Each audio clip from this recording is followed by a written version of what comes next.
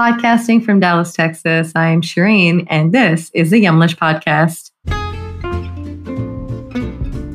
Yumlish is working to empower you to take charge of your health through diet and exercise and reduce the risk of chronic conditions like type 2 diabetes and heart disease. Through amplifying the voices of healthcare professionals, educators, and communities, we hope to share a unique perspective and a culturally relevant approach to managing these chronic conditions with you each week.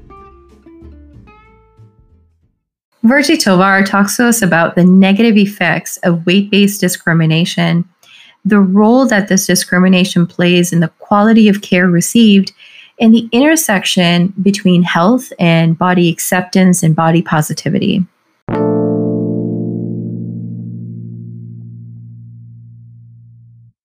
Virgie Tovar holds a master's degree in sexuality studies with a focus on the intersections of body size, race, and gender. She's a contributor for Forbes, where she covers the plus-size market and how to end weight discrimination at work. She started the hashtag campaign, hashtag lose hate, not weight, and in 2018 gave a TEDx talk on the origins of the campaign. Tovar is the author of You Have the Right to Remain Fat and the Self-Love Revolution, Radical Body Positivity for Girls of Color. She's the host of the podcast, Rebel Eaters Club. Welcome, Virgie. Oh, thank you for having me. An absolute pleasure, an absolute pleasure. So, Virgie, diving right in, I would love to learn about what led you to become an author, an activist, and a leading expert on weight-based discrimination and body image. I guess in short, it is certainly the issue of fat phobia is something that's very personal to me. I was always a bigger child, and I come from a bigger family. And so even though my body looks exactly the way that my family's bodies, my family members' bodies do, I really was taught at around the age of 5 that my body size was wrong and that I was bigger than other kids because I had the wrong kind of relationship to my body and I had the wrong kind of relationship to food. And I deeply internalized that. And I did what a lot of people in my position, higher weight people, do, which is dedicate years and years and years and years to the attempt to lose weight. And I think I can honestly say I really did a lot of damage to my mental health and certainly my physical health in the process of that. And then I ended up through kind of a series of lucky accidents finding out about this thing called fat activism, which is essentially a type of activism that asks for the end of weight-based discrimination, that essentially asks everyone in the culture to understand that every single body is good and deserves to exist, and there's nothing wrong with being a bigger person or a smaller person. And that essentially, it also introduced me to the really robust body of data that points to the fact that methods that are sort of focused on trying to turn a person's body into a radically different size really doesn't work. And so I think all of that together, that personal experience and how that activism really changed my life. And not only did it change, how I walked through the world and how I understood this issue, I had no idea that there was a concept called fat phobia or weight-based discrimination.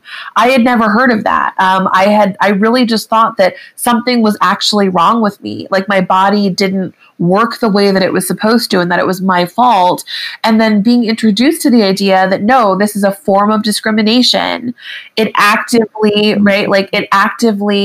harms higher weight people, and that there are not only there's like legal issues going on around this. There's also cultural issues in how people see people who have bodies like me in this culture.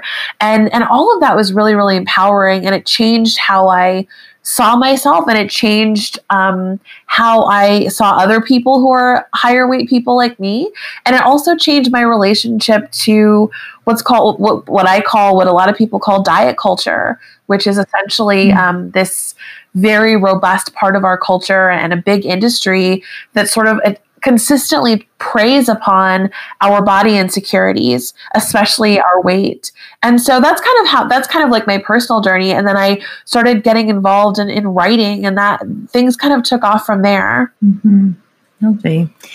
So let's talk about some of that harm. What are the negative effects of weight-based discrimination on the individual and disproportionately on people of color? Yeah, I mean, weight-based discrimination, when you kind of start to really investigate it, it's really sinister, actually, and it manifests in a lot of different ways. So to begin with, right, it manifests in medical discrimination. So there's evidence that shows that doctors and people who are in the medical field have some of the highest rates of bias against higher weight people of any industry. And that shows up that manifests. The problem with that is manifold. First of all, it leads to higher weight patients delaying care. And this leads to issues that could be maybe fixed at an earlier stage. They end up becoming exacerbated over time. And so that leads to doctors seeing higher weight patients in more acute states. And then that acute state of distress ends up feeding into the doctors or the nurses' belief that higher weight people are worse patients. But in fact, it's the fear of discrimination that is what's delaying, what's creating all of that cycle. And so, I mean, really, what typically happens when a higher weight person goes to the doctor is that no matter what is going on, no matter what symptoms are presenting or why they're there, they're most likely going to get diet and weight loss advice. And generally speaking, longitudinally, again, this is the data, this is not necessarily me, though I obviously have this lived experience as well. The data indicate that those kinds of conversations, they don't actually lead to anything except shame. And again, that's where the delay of care ends up starting to happen. I think the other thing that we're seeing in the medical field, in the medical world, is that doctors take higher weight patients less seriously. So there's a trust issue there. And we see this with people of color as well. And this really plays out, especially with Black women. And I think like the compounded impact of being potentially a higher weight person and a person of color, you're really looking at the intersections of two very vitriolic forms of oppression that really create this sense that this person cannot be trusted. This person is overreacting. This person is over experiencing or over reporting pain. And then at the end of the day, what they need to do is just take better care of themselves. And that leads to negligence, essentially, in some cases. I mean, there's a famous case, such as it's actually a case that's being adjudicated right now, but it's a patient named Rebecca Hiles who had, is a higher weight person, was a teenager when she started having really uncontrollable fits of coughing and shortness of breath. The doctor said, "You just are overweight, and that's why you have these problems." And it turns out that she had cancer. And so, and this is something that I've heard in my own work with people over and over again. So that's one of the biggest ones, but there's lots of other ways it manifests. First of all, I mean, to move on, workplace discrimination. There is an income gap. There's a wage gap between higher weight people and sort of average size or thinner people. And for women, for plus size women, that income gap starts at $9,000 a year. That's a lot, right? And then I think what ends up happening also in the pipeline of this, there's a few things going on. First of all, plus size women in particular tend to get funneled into more physically laborious, lower paying jobs, care jobs that involve caring for children, caring for elders, etc. And thin women are more likely to be funneled into jobs that are client facing and more sedentary, that involve and that are higher paying. So essentially the desk job, the sort of like quote unquote desk job. And so that's happening. And then when you go further down into the pipeline, you look at educational discrimination, the fact that there's a belief that higher weight people are less disciplined, less likely to be leaders, and less likely to be intelligent. These are all beliefs that are held by many, many people, and these are held in academia. So, famously, a few years ago, a professor tweeted out, "Dear obese PhD applicants, don't bother to apply. You don't have the discipline to complete a PhD." And like this idea that a larger body is about not having discipline or not having the intellectual acumen, et cetera, to complete things. And so these are all manifestations of weight-based discrimination. And then I think when you get a little bit sort of in the weeds, a little more with the interpersonal side of it, you're looking at weight discrimination in dating. You're looking at the fact that certainly, again, this data points about women, but higher weight women tend to have the same number of sexual partners as their thin counterparts, but they have fewer relationships. And you look at the fact, this is again a bit of a structural thing, you look at the fact that there's still a really pretty massive lack of availability of clothing. And I think specifically in areas that are like clothing and fashion for special moments that are important in our society, like try and find what like bridal wear or stuff like an outfit for a formal occasion in plus size is almost impossible. And I think it really sends a message of like who gets married, who goes to the prom, who gets to have these special important moments, like who's in the bridal party, who gets to get invited to these kinds of things. And so those are all the ways in which that manifests. And then certainly when it comes to people of color, it really is about stacked oppression.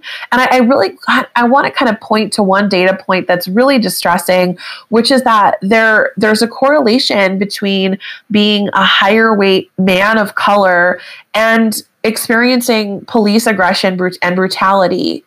And that's a really specific intersection that is, lethal. And so I think when we really get into how weight-based discrimination impacts the individual, we're looking at that. And then I think the last thing I'm going to say, I promise, is that I think when we're looking internally, what does that impact inside the person? If we were going to sort of, really bring the lens in as close as possible, what we're looking at is a psychological reality that is permeated by shame and self-loathing, and a sense that this discrimination is your fault. And it isn't. I just want to say right now, like when someone decides to discriminate against you based on your weight, it's never your fault. But we've been taught that it is our fault. And then what that does physiologically is it creates an ongoing stress response. And a stress response is the physiological reaction to discrimination or the anticipation of discrimination. And what that does is it's literally the fight or flight reaction, which is your heartbeat starts to go up, your digestion starts to decrease, or your appetite might start to decrease. We know that in people who are restricting or dieting, the reverse can be true.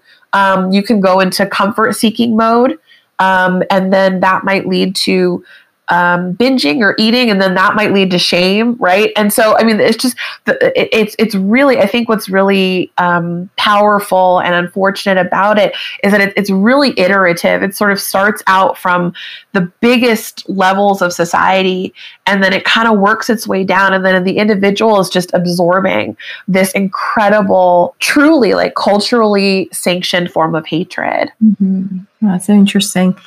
Where do you feel is the intersection between health and then body acceptance and body positivity? Can someone love their body and still strive to adopt health-driven practices? What is really that interplay between these two, especially for our population with chronic illnesses? Yeah, 100%. Like loving your body is, in my opinion, it's very, very, very, very congruent with any health-driven practices you might have. I think what's amazing about the body love or body acceptance is that you're just taking shame out of the equation. And that's always a positive thing for mental health and for physical health.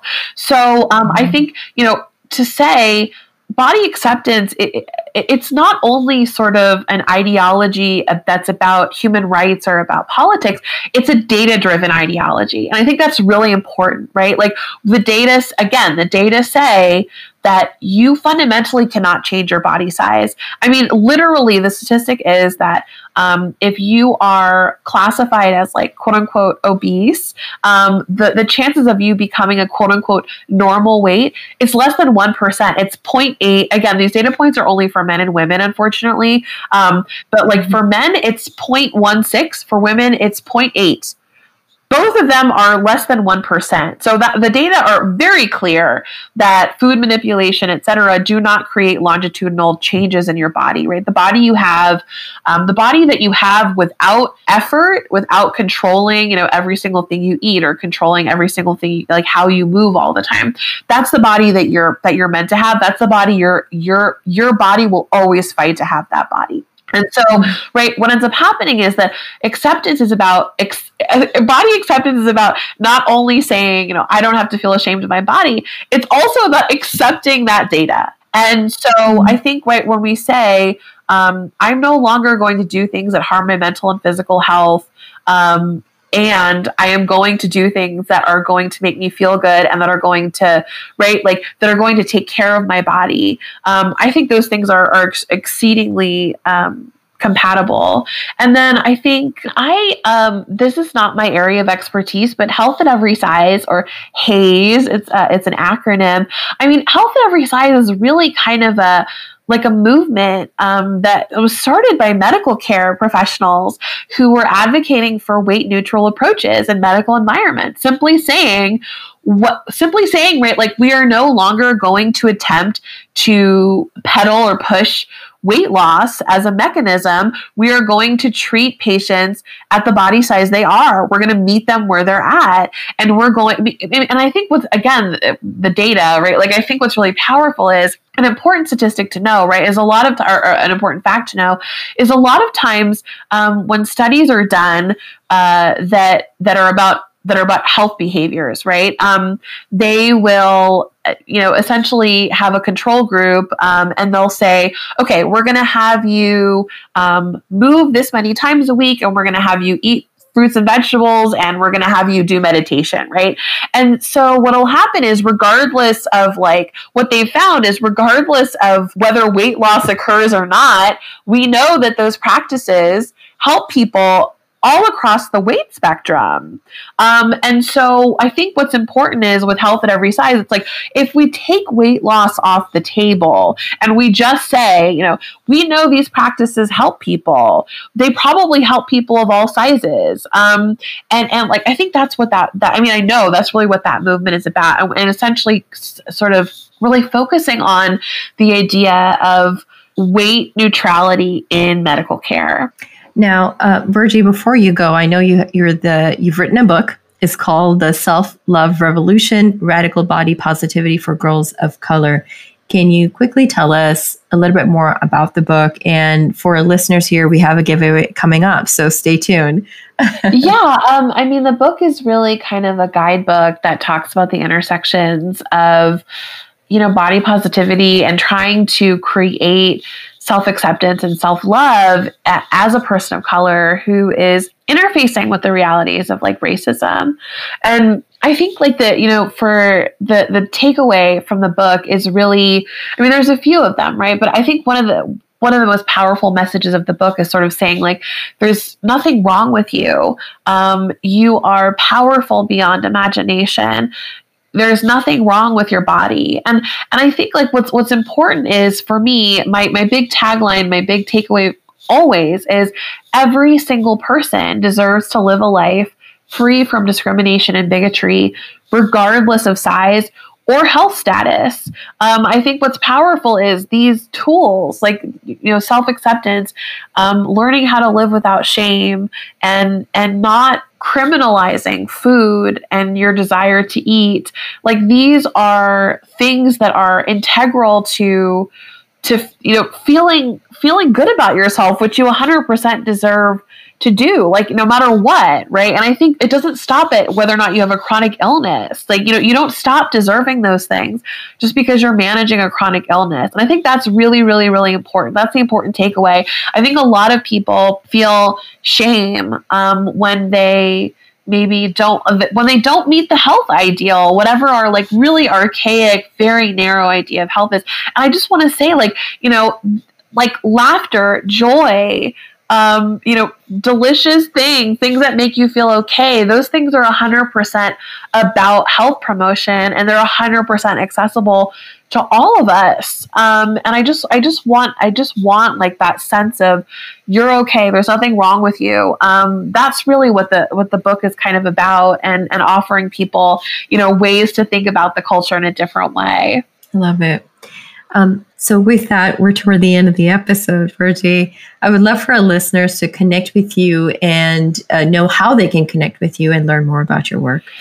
Yeah, I'm really active on Instagram. I'm at Virgie Tovar, VIRGIETOVAR. And I have a website, virgietovar.com. The podcast I host is called Rebel Eaters Club, and it's on Apple or Spotify or wherever you get your podcasts. And you can always read new articles that I've written on Forbes.com. And you can check out any of my books. I have a few books out, and I have a new one coming out in spring of 2022. Oh, lovely. And for this book, for listeners listening on here, Virgie's new book, again, The Self-Love Revolution, Radical Body Positivity for Girls of Color. We are doing a giveaway for that book. We're actually going to link up the book in our show notes here. So check it out in the show notes for this episode. Find us on Instagram, find us on Facebook to interact with our social media posts regarding the giveaway, answer their questions, and win yourself this book. And with that, Virgie, thank you so very much for your time and for all of your insights and for sharing that with us here today. Yes, of course. Thank you. We hope you enjoyed this week's episode with Virgie Tovar. We had a great time. Make sure to check out her book and share this interview with a friend. Before we go, here's a clip with registered dietitian Candace Jones. Make sure to tune in next Thursday for the full interview and a great episode on the Yumlish Podcast. Thank you for listening to the Yumlish Podcast. Make sure to follow us on social media at Yumlish_ on Instagram and Twitter, and at Yumlish on Facebook and LinkedIn for tips about managing your diabetes or other chronic conditions. You can also visit our website, yumlish.com, for even more information and to get involved with all of the exciting opportunities Yumlish has to offer. All of the links are in the show notes below, so please don't hesitate to check us out. If you like this week's show, make sure to subscribe to the Yumlish Podcast, give us a like, comment, or a 5-star review, and share us with a friend. This is Shireen signing off. Thank you again, and we'll see you next time. Remember, your health always comes first. Stay well.